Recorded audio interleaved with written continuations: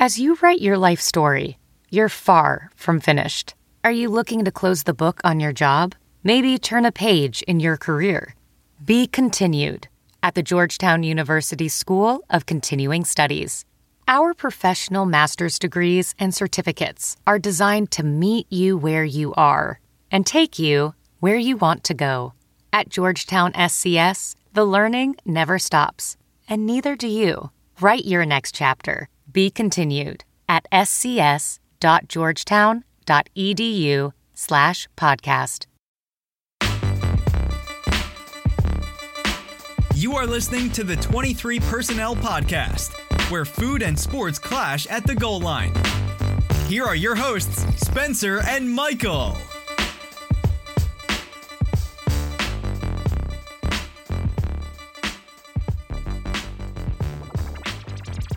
All right, everybody, welcome back to another episode of the 23 Personnel Podcast. I'm your host, Spencer, joined by Michael. Hello, everybody. It's a lovely, brisk fall evening. No, is it fall? No, it's not fall. It's winter. Fall. Whatever. It's February. It is, 30? 28? Yeah, well, I get so confused when it's 74 on the weekend and then it's, 12. Yeah. Snowing overnight. That'll be good. That's what we need. More Yeah, snow. no problems there. No problems at all with that. High of 50 tomorrow. So it's fine. It's fine. This is fine.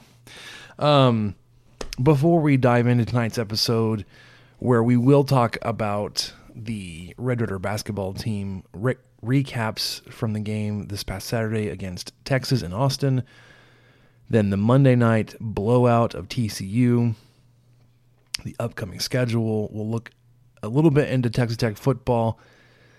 Definitely touch on baseball as that starts on Friday. Before we get there, though, if you want to follow us on Twitter, the show obviously is still at 23 Personnel, 2 N's there, at Punts Suck.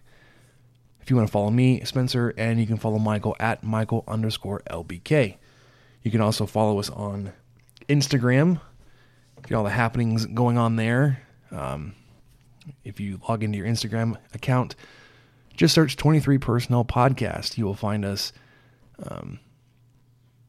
We've got a lot of stuff posted on our timeline, but also check the stories. We've got things going on there as well. And then finally, for those that just have to have more 23 Personnel stuff, we have a merch and t-shirt store. Check it out over on teespring.com/stores/23-personnel-podcast. If you don't want to type all that in, just go to teespring.com, search 23 Personnel. It'll get you there. All right, Michael. Yes. You ready to talk about some basketball? I am very ready. Let's do it. Here comes Stevenson. Spins.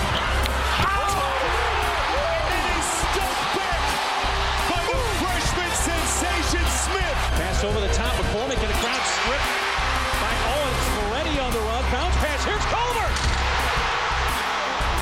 Evans. Yes! Game over. Mooney with a crossover and the lob to Owens. Now the shot clock is at 3. Mooney spins, fires. Oh, he got it to go. Edwards with a 3. Good! What a shot, Kyler Edwards. Ready double into Tariq. Oh, who puts it down? Already. Odiasi crowbars it in. Got clock down to 5. Got the screen. Here's a 3. Good! Culver got the separation. Oh, big shot. Stepping up big time. Dagger. Culver on the dish. Odiasi.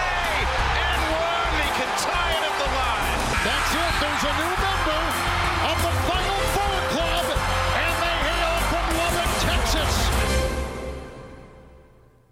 All right, so we are back. Texas Tech is back in the AP Top 25. Barely cracked that rankings Monday afternoon at number 24. After their victory over the Longhorns in Austin, probably a little bit higher after the game on Monday night. But let's go back and talk about that game against Texas. Red Raiders end up winning this one 62-57. Not a game that you were super confident about, especially when you were at one point down by 16 points.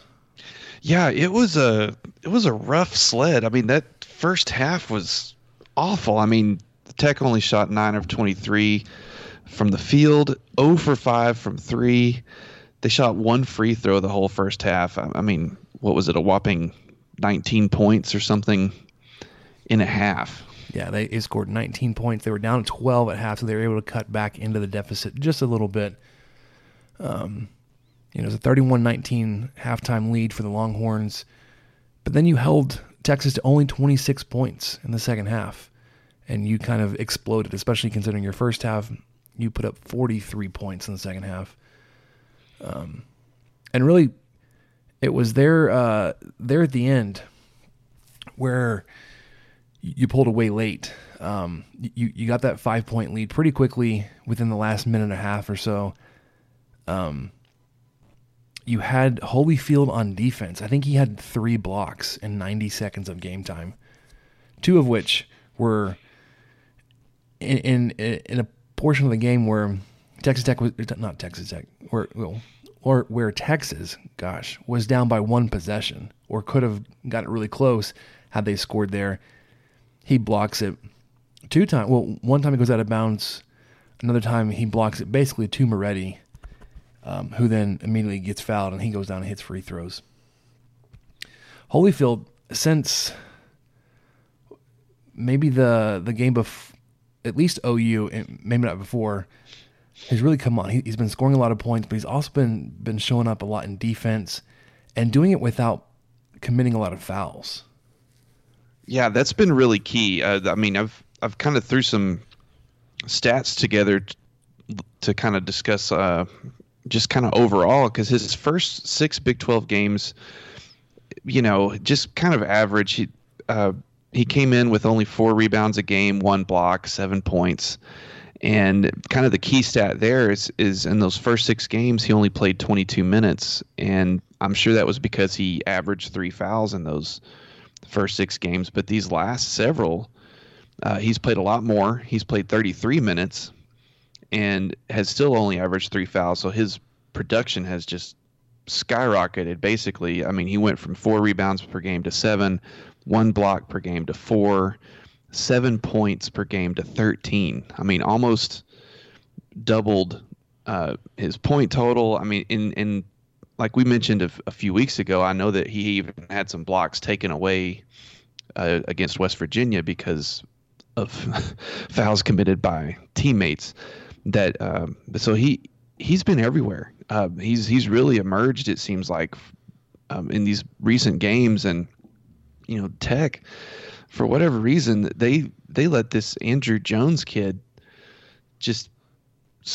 I think he had 16 of his 18 points in the first half in Austin, and he went cold, and that was, I'm sure, a lot to do with the defense. But that game in Austin was wild, and had Holyfield not been as effective defensively. As a professional welder, Shayna Ford uses Forge FX to practice over and over, which helps her improve her skills. The more muscle memory that you have, the smoother your weld is. Learn more at meta.com/metaverseimpact. Hey, it's Kaylee Cuoco for Priceline. Ready to go to your happy place for a happy price? Well, why didn't you say so? Just download the Priceline app right now and save up to 60% on hotels. So whether it's Cousin Kevin's Kazoo Concert in Kansas City, go Kevin, or Becky's Bachelorette Bash in Bermuda, you never have to miss a trip ever again. So download the Priceline app today. Your savings are waiting. Go to your happy place for a happy price. Go to your happy price, Priceline. In Austin, I mean, it's kind of funny to say it now, but Tech may not have made that 16-point comeback. No, for sure. And obviously, Texas was missing 2 key players there in the second half. Jericho Sims was able to come back for a little bit, but then Jace Febris was the one that really hurt his leg. His knee bent the wrong direction. It was nasty. But I mean, injuries are a part of any sport. It's going to happen. You just have to be able to, and I hate to say take advantage of it, but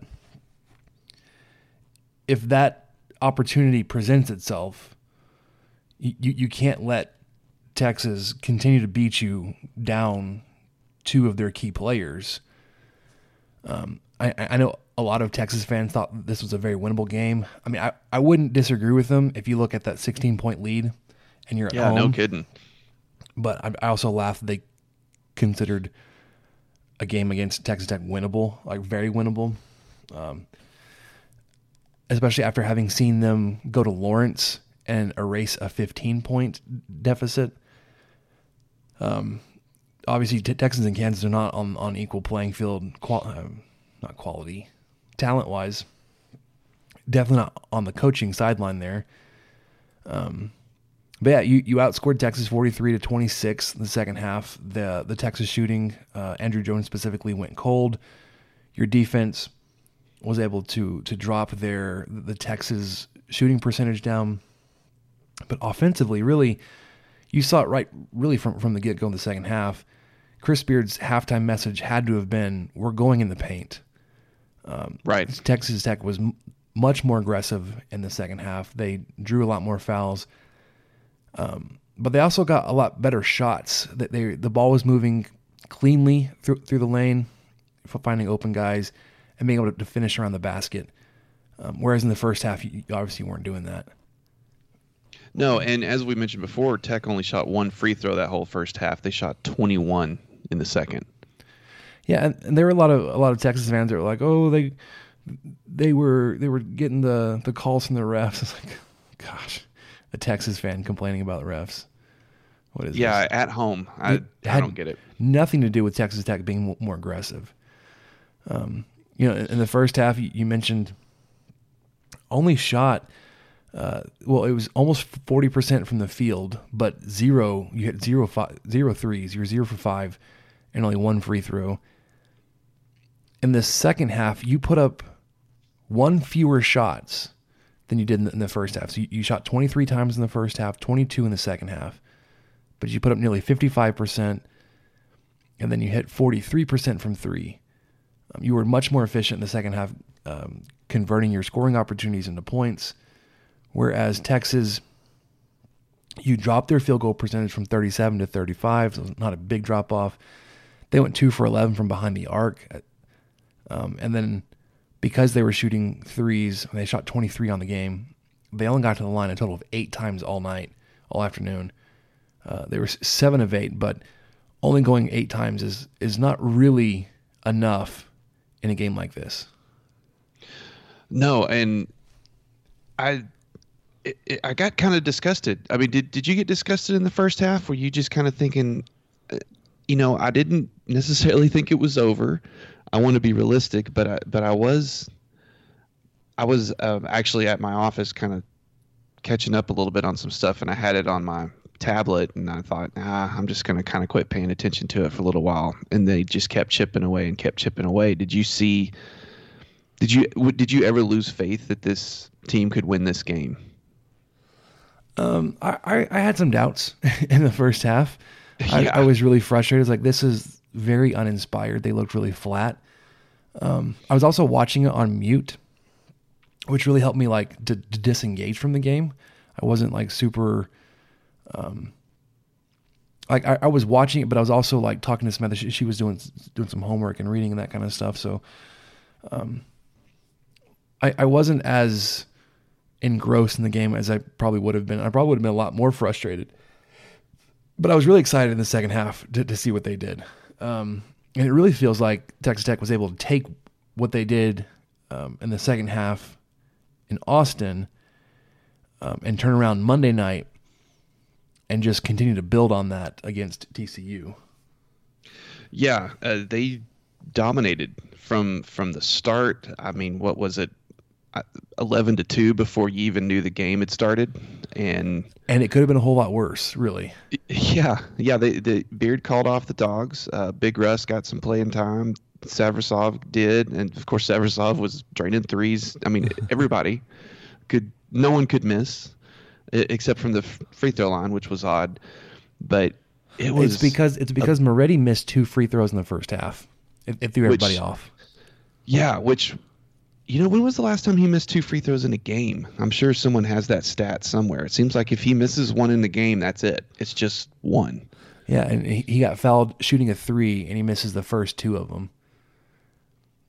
So it was interesting. Yeah, like you're right. The one thing that really didn't go well Monday night was free throw shooting.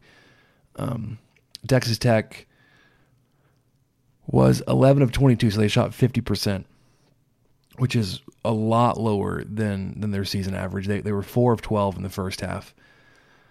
But their slash line, like it's ridiculous. The first half it was 62% from the field, 70% from 3, and 33% from the free throw line. Second half, nearly 60% from the field. They came back to earth a little bit from beyond the arc, only 44%, but then shot 70% of their free throws. Into the game shooting basically 60% from the field, 60% from 3, 50% at the free throw line. Yeah, that's just a ridiculous stat line. I mean, everything went their way. And I don't want to, we touched on how Holyfield has really kind of stepped up his game. Let's not forget how well Ramsey's playing. I mean, he had 18 in Austin, his first trip to Austin. And, I would say a hostile environment, but it was probably pretty friendly, considering the cheers and stuff I heard on TV. It's Texas Tech South. A lot of Raider fans there. So, but he had 18 there. He had 17 last night. Moretti with 17 last night. I mean, Edwards with 14. Everybody was scoring last night. That's for sure. Chewa with 6. Savrasov with 6. He was 2 for 3 from beyond the arc, like we were saying earlier. You had 5 players in double figures last night. Yeah. And just to kind of tally it up, the last 3 halves of basketball, Tech has outscored UT and TCU 131-68. That's a lot of points. Yeah, and on such a short turnaround, you brought that up, I think, in our Slack chat, or somebody did, about you go from playing in Austin on Saturday night to playing home 2 nights later, and this is the kind of output you see. I mean, TCU was the one that looked like they couldn't be bothered to run up and down the court, or they looked tired or whatever. But Tech, man, those legs were fresh. They weren't slowing down for anything. It looked like Tech didn't play on Saturday. Like if you were to watch that game and say, why are these two energy levels so differently? And you say, well, TCU played on Saturday, then the assumption would be that Texas Tech didn't play on Saturday because of how fresh they looked, to your point. But no, they both played. Both had that same turnaround. That flight from Dallas to Lubbock is an hour, so it's not like it was draining. I mean, it's a pretty easy trip to get from Lubbock, or really anywhere in the old Big 12 South if you're flying.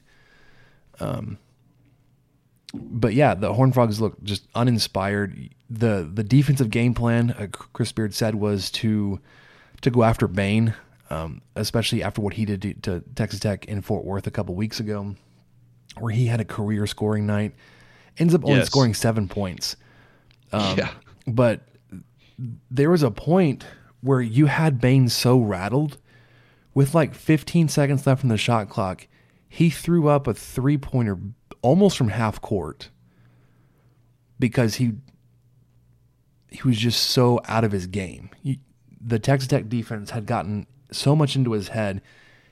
He took a really ugly shot with 15 plus seconds left on the shot clock. Yeah, they were completely out of their element. It's bizarre. You go back and look, and it's just bizarre that Tech lost to this team.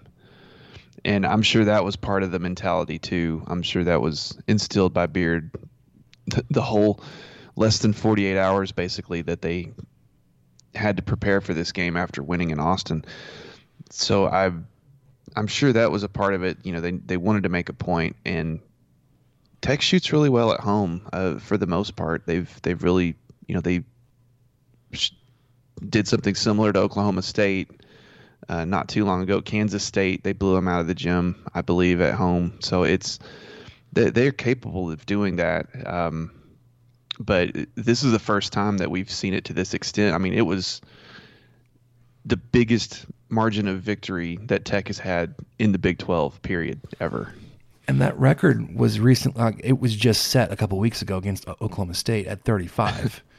Right. And not only did you top the 35 points, but you bested that by double digits. You put up 46 against against TCU.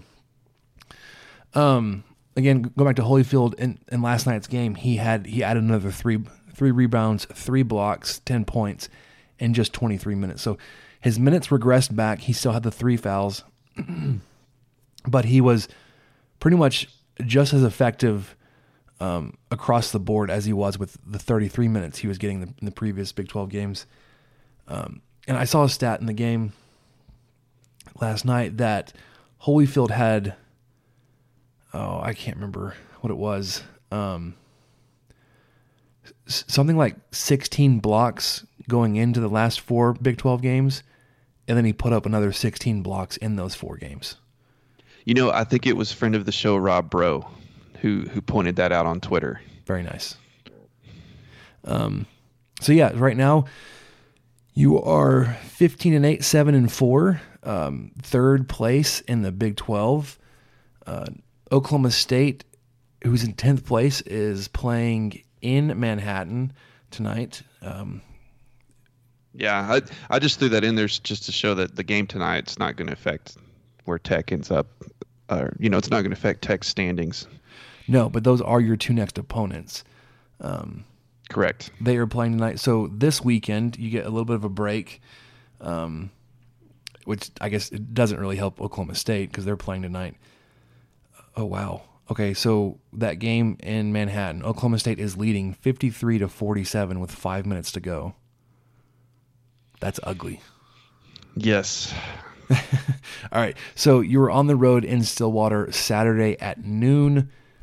Take on the number 10 Cowboys. And then you're back next Wednesday night, ESPN2 at home versus Kansas State. Like we just said, our numbers 9 and 10 in the conference. So you are in that stretch of games that everybody's kind of pointed to, like this is your get right time. And I would say you're doing more than just getting right. Your momentum is definitely trending upward. There was an article that I read today. I don't have the link in the document, but it basically said if you track back Texas Tech from New Year's, that they're a top 20 team. If you track back to the day after they lost to Kentucky, they're like a top 10 team. And then if you go back to before they beat West Virginia, since then they're the best team in the country right now, which is just a ridiculous stat. Yeah, it was. I saw that too, and I'm unsure how he came up with it, but hey, it favors my Red Raiders, so I'm not going to argue with him too much. But those who listened 2 weeks ago, you and I were pretty down. We were talking, I don't know, NIT maybe. Are we even going to make the tournament? And I think we both kind of settled on, okay, we should still make the tournament. And now we're looking at, people are projecting Tech to a 7 seed. To a 6 seed. I think I've seen a couple of places.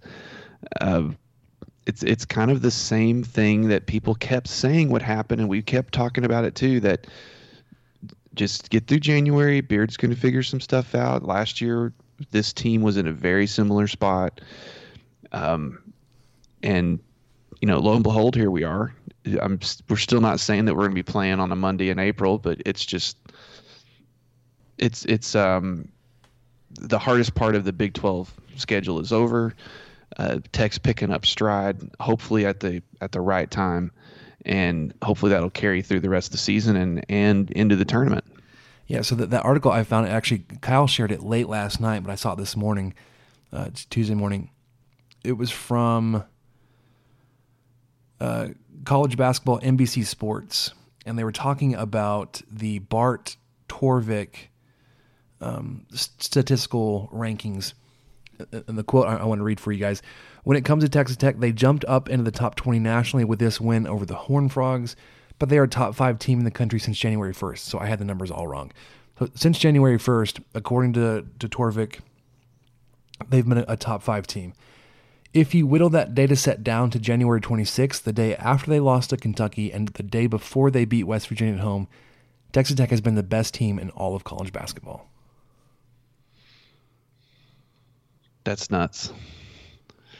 There's some good teams out there too. Which also includes a loss in that streak. It's not like he just cherry picked and said, okay, let's get like their 3 most recent wins.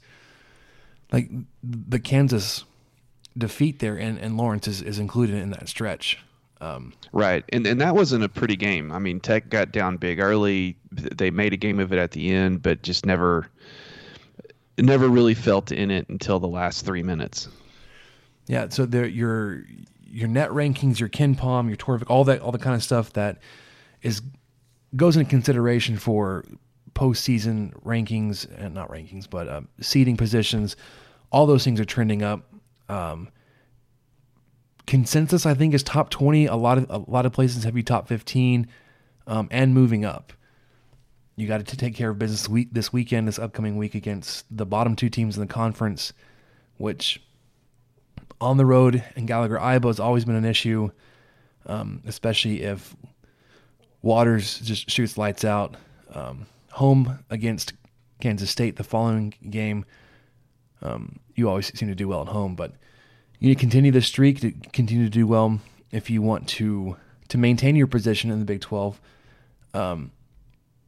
Unless Baylor just falls off a cliff here, I don't think you'll be catching them for like a regular season title, but you may be getting hot enough to make a run in the Big 12 tournament, and then definitely in any postseason play. Right. And I wanted to correct myself earlier. I thought that the game that Tech had a really big offensive performance at home was against Kansas State. Obviously, it wasn't because they weren't here, but it was Iowa State. So I just kind of want to go back, and if anybody yelled at the radio on their way to work, I'm sorry. It was Iowa State. Yeah, Tech still has 2 games against Iowa State to play. They what? So Texas Tech still has 2 games. They still have. That can't be right. They've already played them once. Have they? You sure? Yeah, I just said that. January 18th, the Tech won 72-52. All right, you're right. They just have to go up to Ames then. Yes. Yeah, they still do.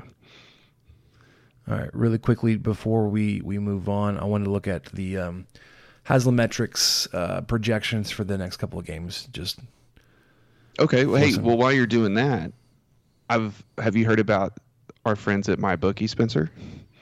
I'm old friends with these guys. Well, while you're looking that up, let me tell you more about them. I don't know about y'all listening, but a game is 10 times more exciting when I'm putting my money on it. Sometimes I have a gut feeling about a matchup. Sometimes I'm just betting on my team because they're my team. Regardless, whether you've been betting for years or you're ready to play for the first time, MyBookie is your best bet this season. Baseball is about to start up. You've got March Madness coming up. There's a lot of interesting games to take a look at. So if you're going to bet this season, do the smart thing. Go to mybookie.ag because no one gives you more ways to win. And if you join right now, MyBookie will double your first deposit. Use promo code CHAIR, CHAIR, to activate the offer. That's promo code CHAIR to double your cash. Visit mybookie.ag today.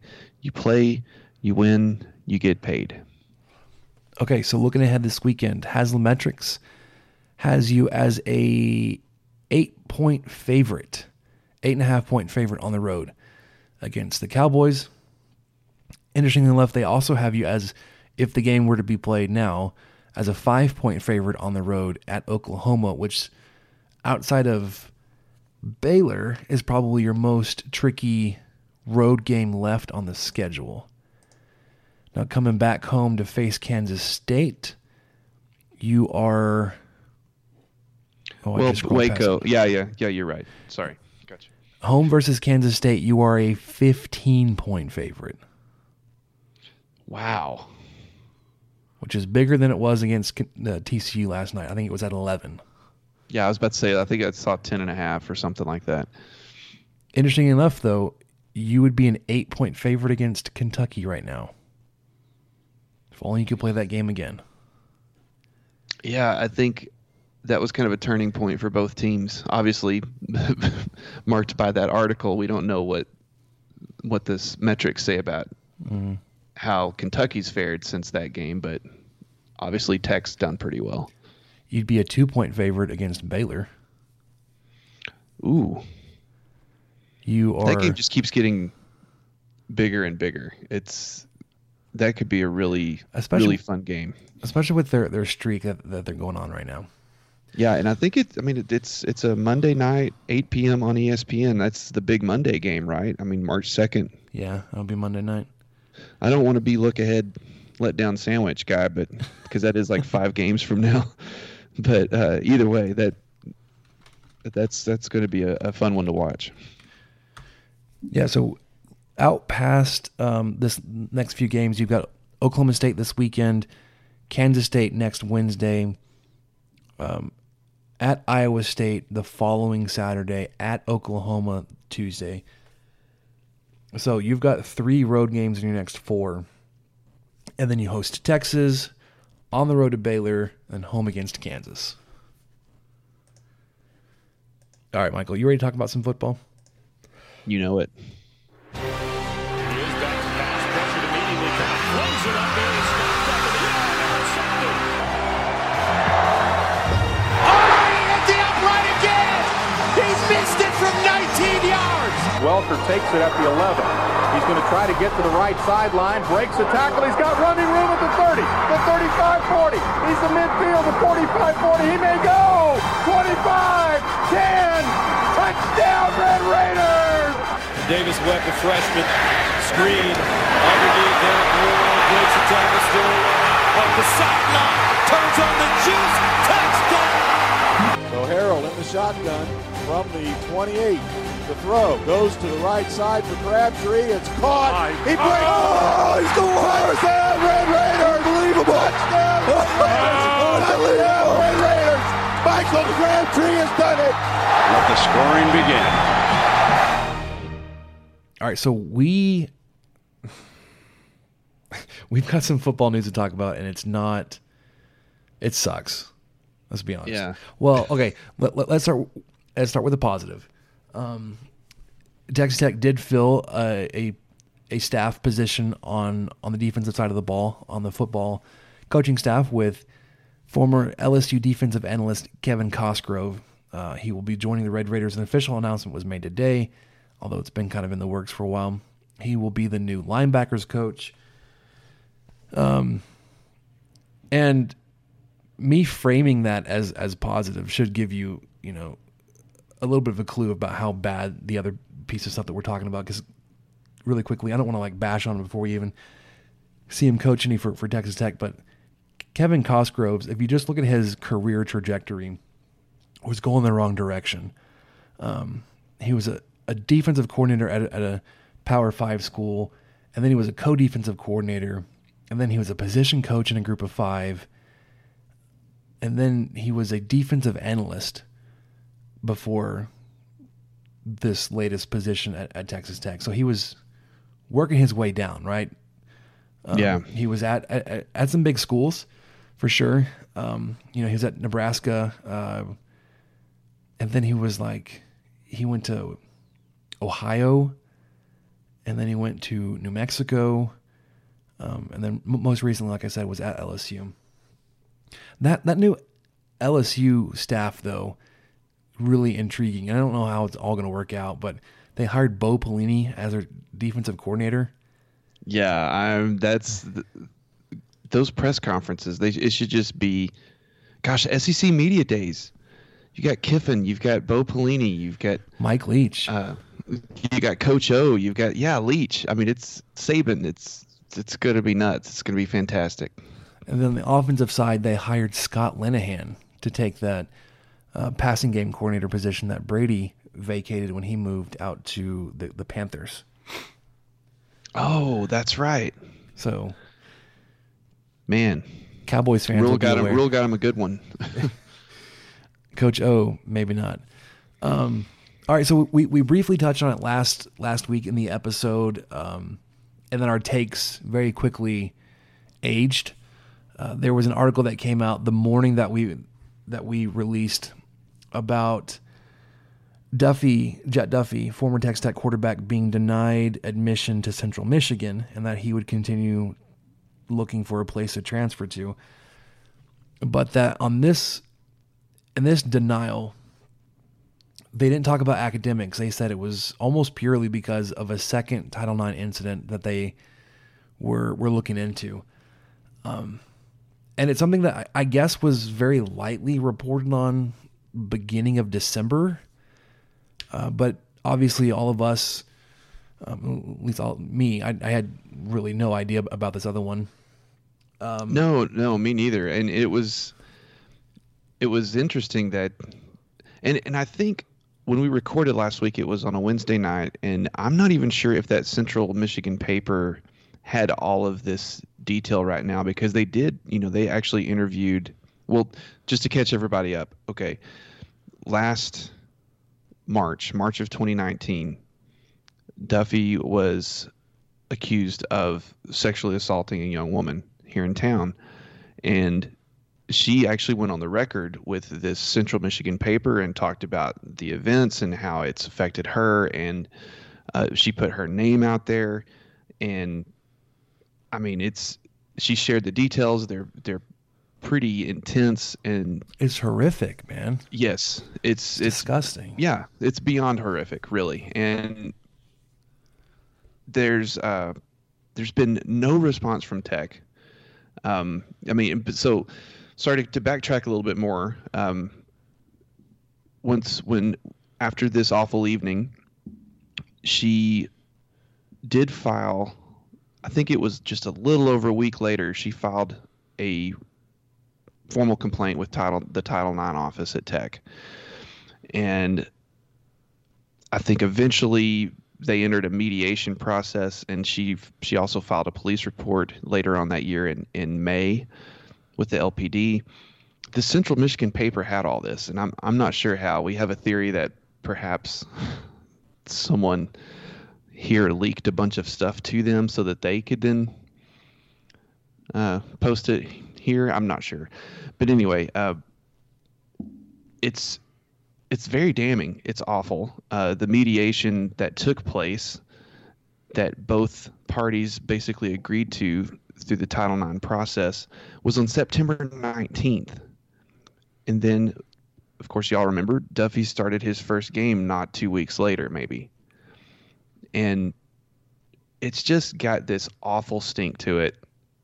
There has been zero response that I'm aware of from Texas Tech, from Matt Wells, from Robert Giovanetti, from Kirby Hocutt, from anybody about this. And it seems like they're just kind of hoping it just goes away. Yeah, it's put more light back onto the Title IX investigation process and how just woefully underpowered they are, right? Because we heard through the process that like they basically take their direction on whatever they do in their investigation from the person who makes the complaint, right? And then that goes anywhere from pursuing legal action to all that kind of stuff. They basically just do what they're told, which feels flimsy at best to say this person knew of a reported suspected sexual assault, but didn't want to say anything because the victim didn't want to. Like that feels fishy to me. And I don't pretend to know all that goes on in the Title IX office. I know that they deal with a lot of stuff. And it's a weird position to be in, that they also have to maintain some level of privacy and anonymity with the students as they're going through that. So there is plausible deniability that the athletic department would not have known about Duffy being investigated by the Title IX office. However, right. that goes out the window when the police report is filed in May. I agree. I mean, I don't know how. Everybody in the football training facility in May should have known Duffy is being investigated for another sexual assault where he drugged a woman. This is not the first time it's happened. The first time it happened, he was found responsible, which is the Title IX version of being guilty without there being any legal ramifications. Right, because he appealed. He appealed and then sued the university for due process, all that kind of stuff. So the same set of circumstances come back up. It looks like a repeat offense with a different victim. I don't know if you can say thankfully or not, because that's disgusting that it even happened once. But any deniability goes out the window when there's a police report filed.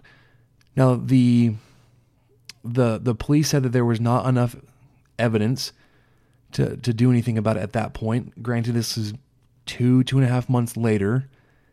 Right. And if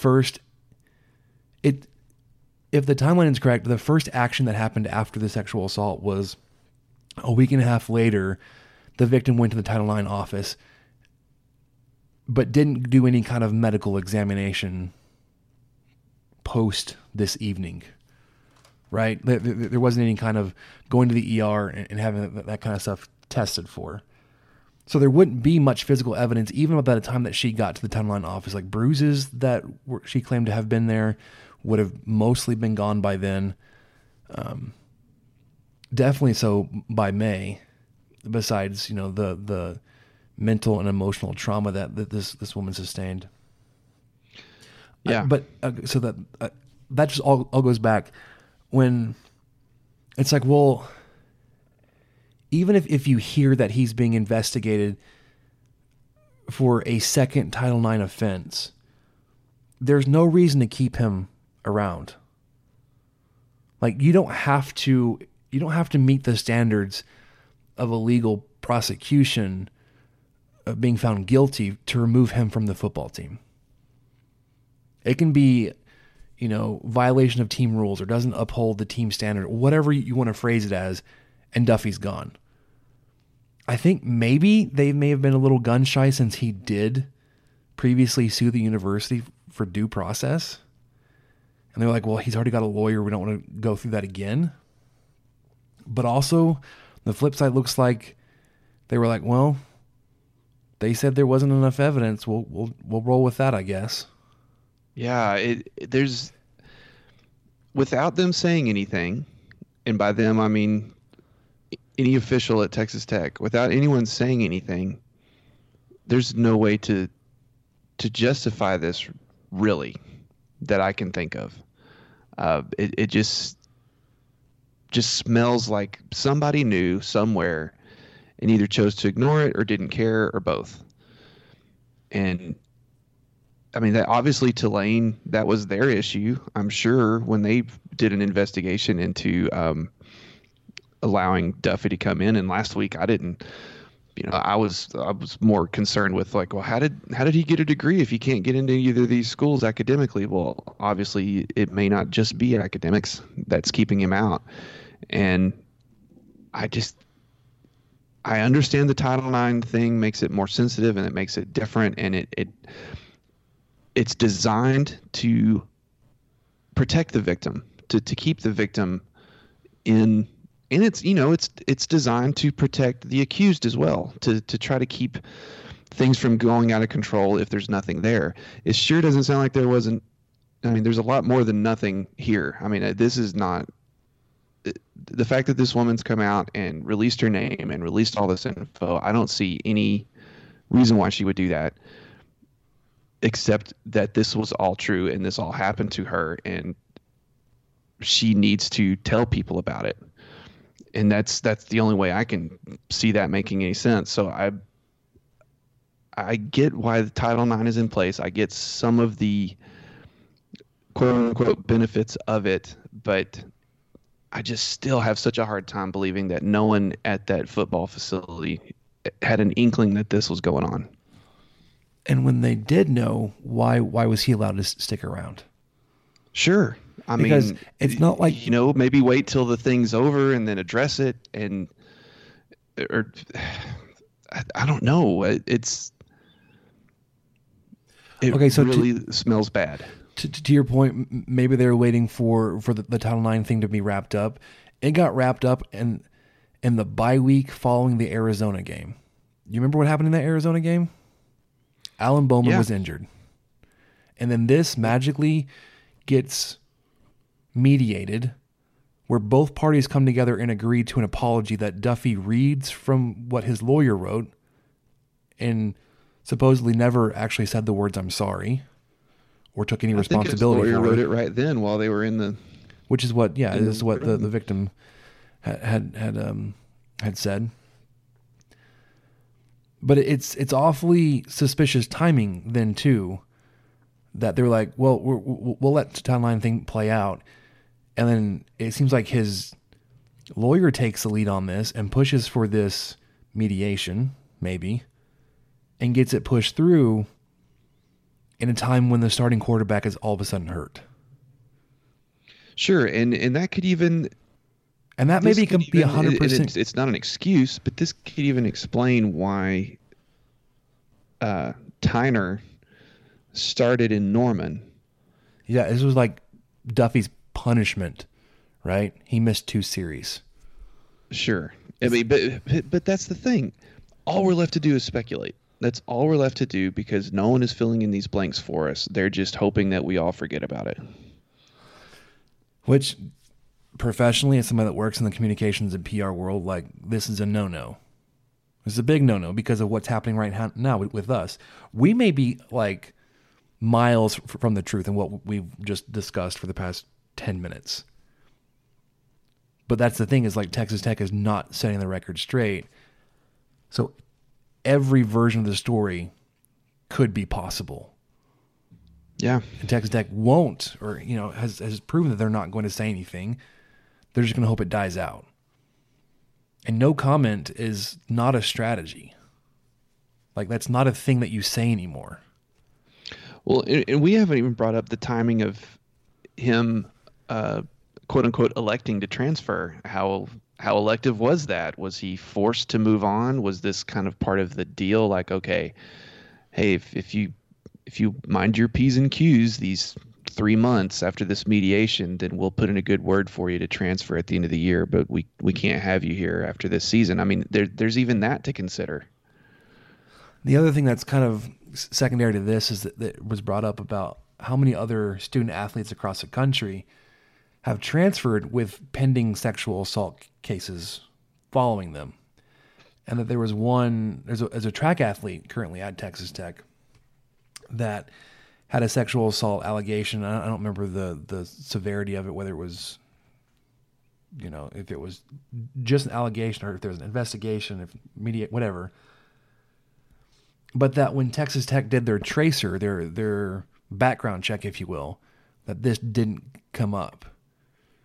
The other thing that feels weird about that is that they asked Robert Giovanetti for a comment on it, and he said, no, it never came up. And then like a couple questions later, he said, well, it didn't come up in this one, but we knew about some issues. Well, which one is it, man? Yeah, specifically, we knew about some issues with some women on the track team. I was like, well, two lines ago, you said you didn't have any idea. Yeah. So like, there's enough pieces that if you were to string this all together, it looks very bad for Texas Tech, and they're not doing themselves any favors by remaining silent on it. They're letting the off season and the success of the basketball team and the softball team and the excitement with the baseball team bury this news. Yeah, that's basically it. And the fact that he's no longer going to be on Tech football either. I mean, I think they're kind of using that as a shield too. All right. That's what I had about our football news. It's sad. It's messed up. I don't know. Yep. because I don't know how much anybody knew and the decisions they made, but I know 3 months ago I sat in a room with Jet Duffy and I was praising him and defending him, and now that feels really bad. Like, again, it has nothing to do with me. Like, I didn't perpetuate this or, help cover this up, but I sat in a room with a man that's been he's not been convicted. Sorry, that he's been alleged to have drugged somebody, choked them, and raped them. Like, it feels real bad. Yeah, and just one last thing. This football team, it's hard enough to root for a 4-8 football team. It's that much harder to root for a 4-8 football team that is okay with this kind of behavior. So it's just getting to the point where I'm obviously I'm a co-host of a podcast, so we'll talk football, but it's just kind of, with no I'm don't care for how this was handled, and I'm just, what little flutter of excitement I had for football is almost completely gone now. Yeah, because we had signing day last week. Spring camp should be starting here pretty soon, and maybe there'll be some added pressure when reporters get back around Matt Wells again. Yeah, I'm hoping so. I mean, I'm thinking that these guys in Lubbock, I don't think they're gonna let it go away. The guys at the AJ, at least, I think they'll step up and they'll ask some questions. And credit to the author of the article on the Lubbock AJ, Sarah Self Walbrick. She did a great job reporting this. She spoke with the victim directly as well, and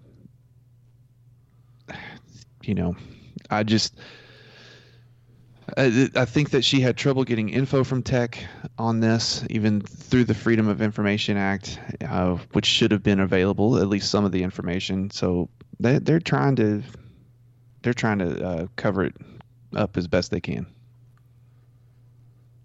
Yeah, and sorry, I think I keep saying one more thing. This is something we talked about in our Slack chat when this was coming up, that in our conspiracy theory about why maybe the Central Michigan paper broke this story first, is that they were having some help essentially from the AJ staff, so as not to get blackballed by Tech Athletics. Because because in the theory with that would be, okay, well, if we leak the info to you, then it's already out there, then we get to post ours because we've been trying to work this up, but we don't know what kind of pushback we're going to get. And hey, guys, anybody listening, complete speculation on our end, because that's all we're left to do at this point. Because you won't issue a statement.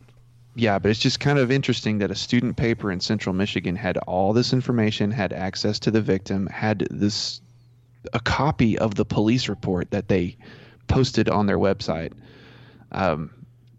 Just kind of strange that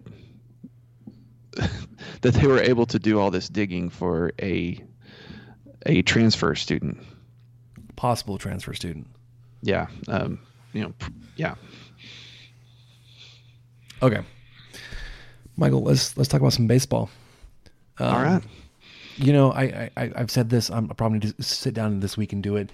Now that we have the season coming up, I need to cut some bumper music here, some exciting baseball highlights to go into our baseball topics. There are quite a few. We definitely need some of that Super Regional Game 3 highlights. It may just be all like postseason highlights from last year specifically. Regional, then Super Regional taking down Oklahoma State, then going to the World Series and defeating Arkansas and Florida State. All good things. Okay, so baseball season kicks off Friday afternoon, 1 p.m.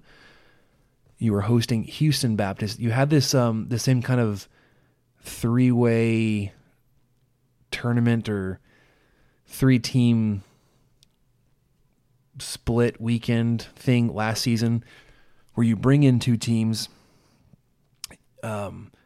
You play Houston Baptist Friday afternoon, Saturday afternoon. And then you turn around and then you have a doubleheader Saturday and then play Northern Colorado. And then you play Northern Colorado again on Sunday, and then Northern Colorado and Houston Baptist play. Yeah, I think they play each other on maybe Friday evening and Sunday? Saturday evening, or maybe it's Sunday. Sorry, I know they play each other twice, of course. Yeah, so you've got your first game Friday afternoon, 1 p.m. on Fox Sports Southwest. For those that are interested in watching it and can't make it out, the weather should be back to be pretty normal, pretty warm. Although if you need to be home getting ready for Valentine's Day, you definitely catch it on Fox Sports Southwest. The games on Saturday and Sunday, you will need to fire up your TexasTech.tv subscription. That I think is a pretty good investment for baseball fans. Basically, $7 for a 24-hour pass. You don't really have a great 24-hour window in that first weekend to catch games. I mean, if you wanted to catch the two Saturday games, you can get those on the 24-hour pass. That's for $7, or you can bump up another couple dollars, $9.95 a month, and you can go month to month on that, which is probably what I will do for the baseball season. But then, and I think they have don't they have an app on Apple TV and Roku? And on Roku, for sure. And then $80 a year will also get you more access to more sports throughout the fall. So your first weekend, you've got 4 games, 2 against Houston Baptist, 2 against Northern Colorado. 3 of those will be on TexasTech.tv, 1 on Fox Sports Southwest. For those looking for an in-depth preview, we've got too much other things to talk about in the podcast to dive deep into baseball at this point in the season. So you need to be checking out Dinger Derby for sure. Keith Patrick will get you guys ready. He released another episode Monday with Gus. Oh, what's his last name? Well, I think that's his. It's George Watson and. It's Gustafson, isn't it? Gustafson, yes. It's Mike Gustafson. That is his last. I wrote Gus. I don't know why I did that. Well, I think they call him that. Yeah, and I've been watching too much Psych, where it's Sean and Gus. That's the character. Anyways, he'll have a preview episode coming up for you guys. Then going forward, Texas Tech will be going down to Round Rock for the Round Rock Classic Delve Diamond. This is that tournament where you will need to buy another subscription. This is for FlowLive.tv. This is the same group that did the tournament you played in Frisco last year. But these games, you'll play Tennessee, Stanford, and Houston. These are all big-time schools. Definitely resume-boosting opportunity in that second weekend. Friday the 21st, Saturday, and then Sunday. That subscription is $12.50 a month. And I think you have to do at least 1 month, if not more. Yeah, I wasn't strange. I wasn't last sure year. on that because I know that you guys have subscribed to it before, but for some reason I thought there might have been like a 3-month minimum, but I don't think that's true. Yeah, I don't know. I have to look into it. So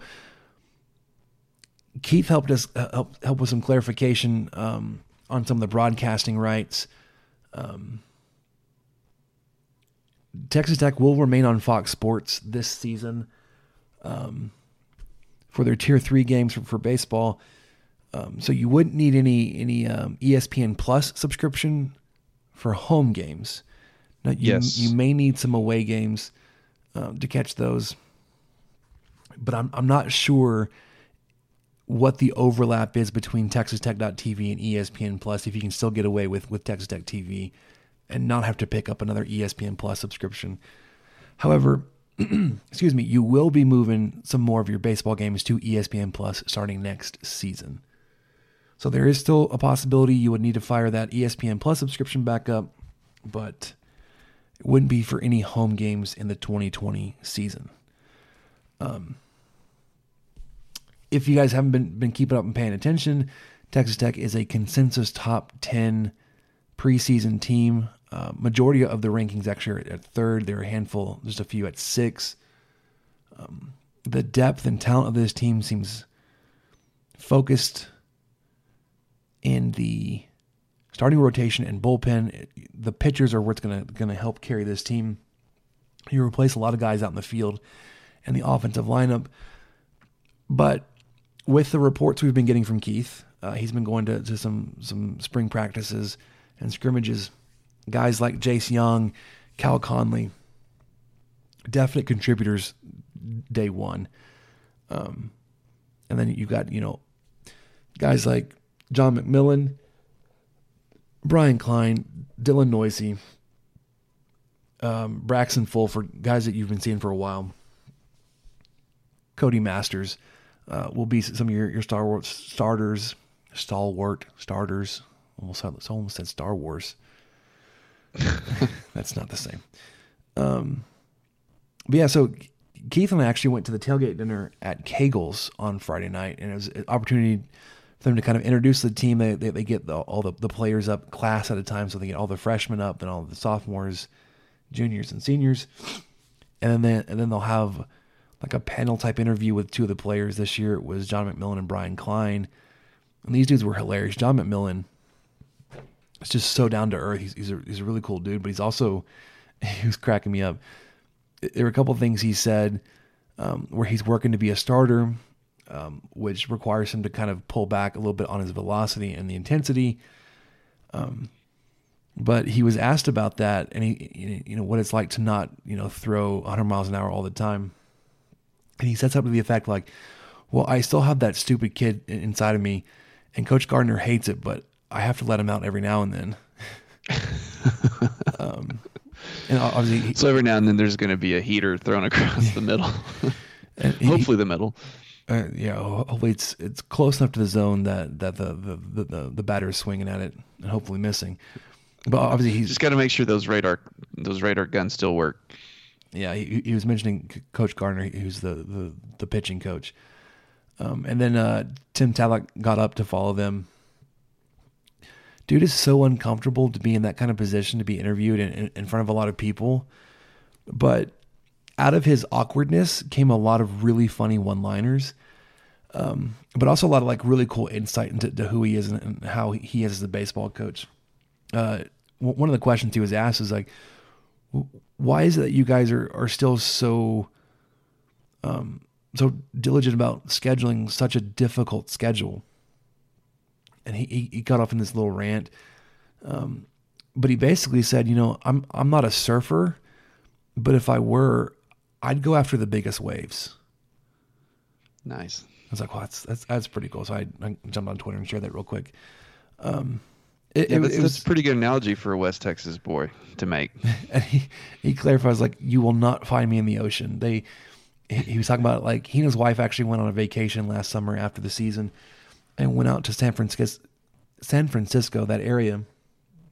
He said his wife tried to drag him to the beach. He's like, no, I don't want to do that. I'm not doing that. But anyways, the 3 of them, Tim Tadlock, John McMillan, Brian Klein, all really personable, funny guys. Really enjoyable evening. I told Keith as I sat down for dinner, I was like, man, just walking into this event got me like even more excited and ready for the season to start. That'll be coming up on Friday. Hey, are you going to be able to go, you think, or? So I may go for a little bit of the Friday game. I don't know what our schedule is this weekend, the Saturday games. But I definitely need to be home Friday to cook dinner for the wife. Sure, of course. I just didn't. I know you usually try to go to the opener. Yeah, I'm gonna try. Yeah. Anyways, like we said a little while ago, if you want to get that full preview episode, Dinger Derby is going to be your spot to check out. Obviously, hit Keith up on Twitter, Dinger_Derby, Instagram TTU_Dinger Derby. They had an episode last week with Kendall Rogers of D1 Baseball, and this past week, like I said, Mike Gustafson and George Watson. He's going to have an episode ready for you guys. And then a recap. He always does a real good job of recapping those things. So be sure to check him out. And then I'm sure he'll be posting all that kind of stuff over on Staking the Plains as well. But the podcast, basically anywhere that you find us, you'll find them. Be sure to check it out. One more thing on baseball before we move on to your questions. I am coaching Little League again. I'm sure I've mentioned that. We had our first event today. Had our Meet the Coaches event. I cannot believe it's baseball season, Spencer. It just still doesn't seem right. It can't be. Well, this is crazy. I feel like we were just talking about what were y'all last year? The Cubs? Yep. Yeah, we were the Cubs last season. Yep. I just feel like we were just talking about your experiences with parents and with refs and all that stuff last year, and here we are again. So I decided because of the experience last year, I was going to be the head coach this year, which I'm sure counterintuitive. You took on more responsibility instead of less. I'm sure will be great, but it also I put together some practice plans and some drills, and I shared all that stuff with the parents. It's like, hey, if you're interested in what we're going to be doing in practice, if you want to try to do some of this at home to help continue the learning and the practice, please be my guest. Also, I need 2 more coaches. So here's what I'm going to be working with. If you think you can help out with these areas, let me know. We had a Meet the Coaches event. I've got 13 kids on the team. 11 came to the event tonight. 2 of them said they couldn't make it, but I got them the information they needed because we got to turn in our uniform order already. We got to get kids' numbers. Had to know if they had any food allergies and all that fun stuff. Tell them where and when, how long we're to be practicing. And no, I don't have the game schedule yet. Be patient. We'll probably start playing games in about a month. We got to hit the practice field first. So this year, we are the Tigers, Detroit Tigers. Grayson's number, I let him pick. He wanted to be the Rangers. When I went to the draft on Sunday, there were 13 teams there, which feels like a whole lot more than there was last season. We had 165 kids sign up for this division in our league alone. There's 165 5- and 6-year-olds in this league, which just blows my mind. That seems like a lot. Anyways, the 13 coaches, we all draw a number that one will tell us our draft order. But the first thing that we draft or we choose is our team name. I drew number 11, so I was like, "Oh, this sucks." Oh man! All the teams that Grayson picked were probably gonna come up with something like last second when they get to me. It's like, "Oh crap! All my choices are gone." Expos. Which is funny. I when I played Little League, I was an expo. Yeah, I think we had expos when I played too. Yeah, I mean, obviously that was a long time ago. Yeah, long time ago. He wanted to be the Rangers. Very first team off the board was the Rangers. Like, oh crap! I should have known that. Anyways, he gave me this list of 4 teams he really liked. Surprised me. It was Detroit Tigers, because I think he liked the D in the logo. Because I first showed him all the logos. And I asked him, hey, which ones do you like? Which ones do you want? He said the Rangers, the Tigers. He liked the Pirates because he goes to a Lubbock Cooper school, and they're all about being a pirate. He liked the Giants logo, and he liked the Dodgers. Oh man, those are good. Good on you, Grayson. Yeah, I was like, I was really proud he didn't say the Astros. One of the other teams that I was kind of trying to get him to consider was the Orioles, but he didn't really like it. So Rangers were off the board first. Dodgers were Weren't like the Orioles terrible last year? Why did you want to consider the Orioles? Well, not because they're good. I mean, I like black and orange. Okay. Oh, okay. Okay, I got you. And I like their logo. It's cool. I don't know. Because if I'm not going to be the Rangers, it's really not really. I'm not constrained to how good they were in the in the professional league. That's very true. And the kids don't care. But like the second or third team want to be the Dodgers. Like, okay, here goes our list. But then nobody else picked a team that we wanted, so we got our second choice, basically, the Tigers at team number 11. And then we did our freezes. So any coach could freeze their own kids to their team, which means nobody could draft Grayson. Like, he was going to be on my team no matter what. And then we did a snake draft, which was cool. Going at the end, I got to have almost back-to-back picks. Several times, and then I also had to sit there for a while. But the thing with this age group, there's no tryout, so there's no actual evaluation and drafting of players. You're just drawing names out of a hat. Well, you're drawing a number that corresponds with the big list of players that had registered. So, anyways, drafted 13 kids, got 6 6-year-olds, 7 5-year-olds, and a modified T-ball. It's going to be incredible. Here's what I think you should do. Are you familiar with Magnum PI? No. Okay. All right. Tom Selleck, old show from the 80s. He was a private investigator in Hawaii, drove a kick-ass Ferrari, wore Hawaiian shirts, huge Detroit Tigers fan. So I want to see you on the sidelines with a Hawaiian shirt and your Tigers cap and your sunglasses, and that's going to be your official coaching attire every week. I did go ahead and pick up my customized Detroit Tigers fitted cap this morning.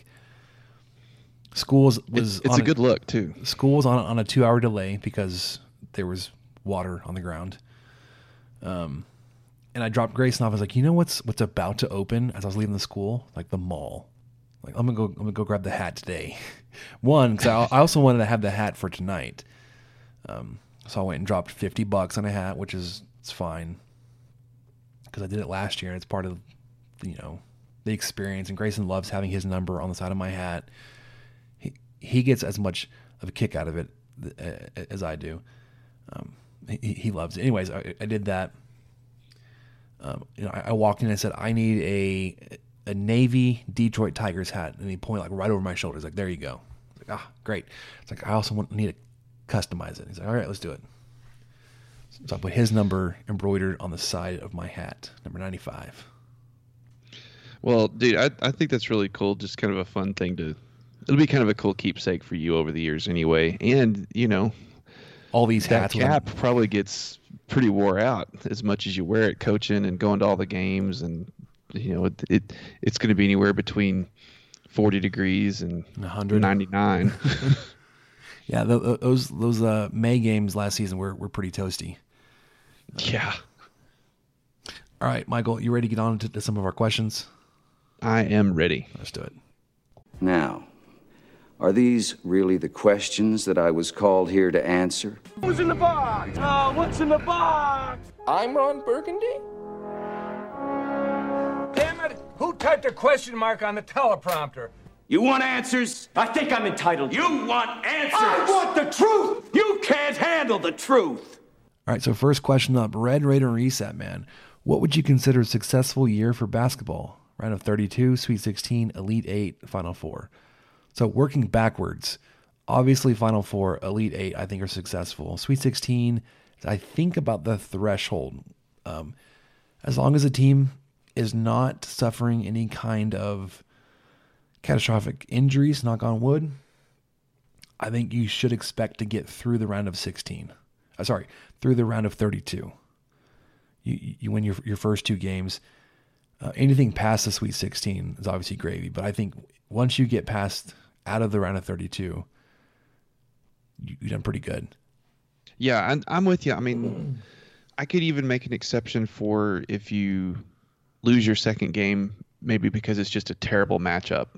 Maybe just there was some crazy reason why this team was maybe one of the few that you were going to lose to in that whole side of the bracket. So I would consider, Sweet 16 would definitely be successful for me to get out of that first weekend. That's what I would consider successful. You know what was a terrible matchup last season? That second round game against Buffalo. Oh, that's right. Remember what happened? We were supposed to lose by 100 or something. Because they were all about shooting the three or whatever. Mm. They were the number 6 Buffalo Bulls. Yeah. They're the Bulls? Mm-hmm. Yeah, I forgot about that. The Bulls and the Bills in the same town. Gosh, I can't. Where's the score in that game? I'm just seeing a bunch of picks and predictions. No, give me the score. You need to know the real stuff. This is great. 78-58. We beat them by 20. Yeah, Tech was fine. We're just fine. Because they were 32-3 going into the game versus Texas Tech. Like, oh, man, we got this. Texas Tech had a 8-point lead at halftime, 33-25, and then put up 45 more points in the second half. So yeah, not too bad. Not too shabby. All right, that'll do it for questions, surprisingly. Thanks, Raider Reset, man. Michael, did you have any experiences growing up playing youth sports? Yeah, I mean, I started basketball probably 3rd or 4th grade, baseball about the same time. Yeah, well, actually baseball before that because I did play t-ball. So short answer, yeah. What was your favorite? It was basketball. I loved it. This is how cool I was and how much I knew about basketball when I started was I played in jean shorts. Ooh, that's special. We had a church league, and I tried it out there because they were the shorts I wanted to wear, and they were jean shorts tucked with my t-shirt tucked in. And nice. Gosh, I don't know if I even had a bucket draw iron the first year, much less go in. So, but I always loved it, and it was always really fun. And the other kids were playing. I had all sorts of friends that were playing, and there was a concession stand, and that's fun. So, I mean, and it was indoors. But what about you? So I played baseball most growing up. Shocker. And the last year I played, I was awful. We were on not a very good team. But my first hit of that season probably came 3 or 4 games in. It took a while. I crushed one, plate. And it hit at least halfway up the fence. I was like, man, I was a couple feet away from hitting a home run. But what happened was, about the time I was getting to first is when it hit the fence, and my first base coach was like, man, you better hurry if you're gonna get to 2. I remember like turning on the jets trying to get to second base. Like if anybody see me, I'm like, I'm bigger now, like taller and heavier, but like I was not a skinny kid. Like it was Cam Warren-esque of like, I need to get moving. And I beat out the throw. I was safe. And I remember I had another hit that game because I was feeling it, man, where I hit a screaming line drive back at the pitcher. He dove one way. I think because he was blocking the second baseman. He didn't see it very quickly, so he dove out of the way. I was like, yeah, they're just diving out of the way of me. That was about the extent of my success that season. I had 2 hits in a game, and I was like, yeah, I've made it. Well, did you ever get to be the kid that when you stepped up to the plate, the coaches and everybody was like, move back. Well, I had this weird, goofy, open stance. So, I'm right-handed, but I had my left foot kind of back a little bit more, like up the third base line. And I remember whether it was that game or another game, or when we played this team again, the first time I came up, the third base coach turned to his left fielder and said, you need to scoot back. And I think it's because I had turned that way. like I was trying to intentionally hit that way. But I didn't leave my stance open like I was trying to hit to left field. Like I thought it was cool standing that way. But as I did my load and stride, like I closed back off. I straightened back up in my stance. It wasn't like I was just, leaving my hips open to third base, trying to rake it out to left field or anything. But yeah, that was my favorite. I had one really cool game my last year of Little League. Oh, and it was your last year of Little League? Mm-hmm. Because it was what a high note. You ended on a high note. It was that time, like, we didn't have that intermediate league that went between the oldest elementary league and, like, high school. Like, we didn't have a middle school baseball team. We had, like, those travel and select teams, and I was not about that because they played a whole lot more than I wanted to, and I was obviously wasn't very good. Yeah, we had... I can't keep up with the leagues. They've all changed so much, but between elementary and high school, there was, I think it was T-shirt league or something like that. That had kind of had a weird name, and then there was another separate league. Yeah, there were a couple, but sixth grade was my last year. I think I was done. Yeah, and then I remember trying out for baseball my freshman year of high school. And then I remember getting to the team. I was like, oh, these are all the guys that played on the select team that I didn't want to play with. And look how good they are. I'm not going to make it. Like the second day of tryouts, I got pulled aside. It's like, I don't think you need to come back. It's like, okay, thanks. You're like, I agree with you. This was a mistake. Terrifying. These guys throw really hard.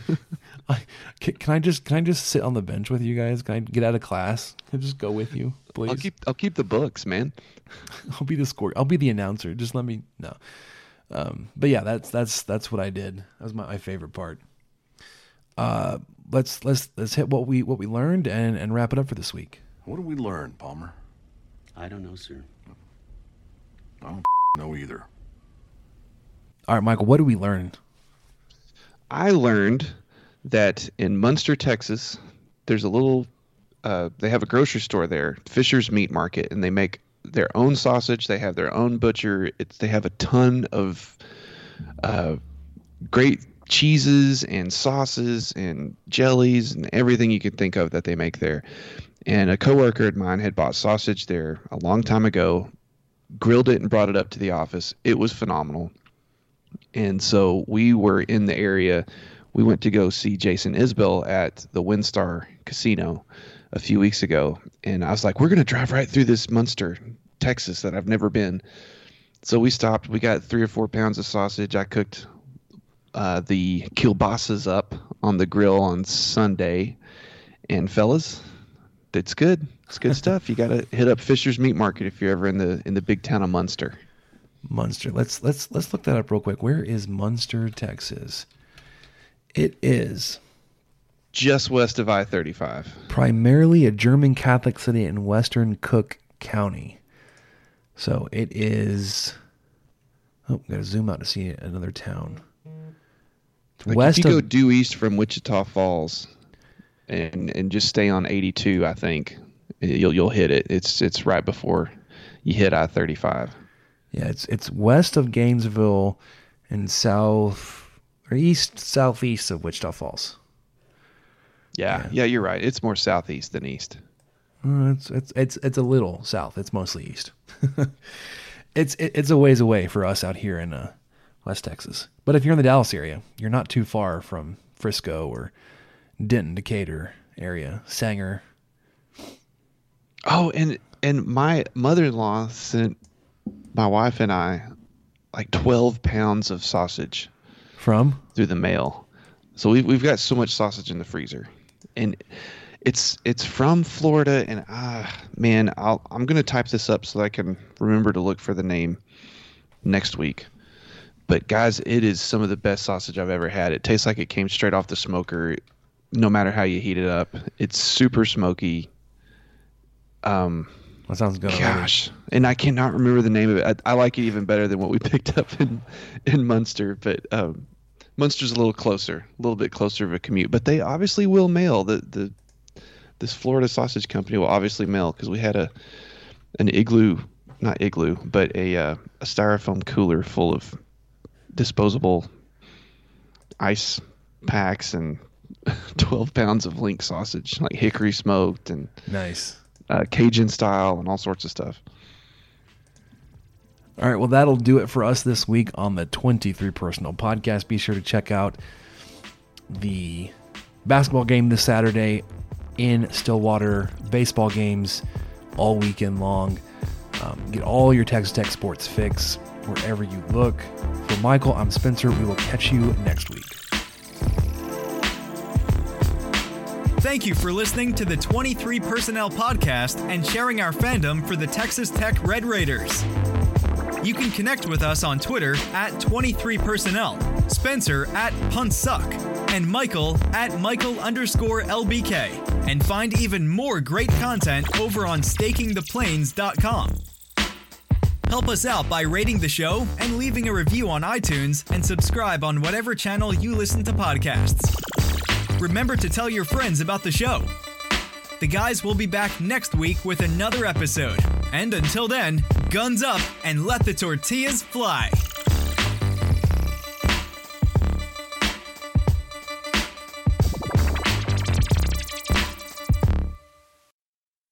Let's jump into Peppa's world of play. Look for spring flowers, hunt for muddy puddles, and bravely explore exciting places with Peppa playsets. Peppa Pig, inspiring kid confidence.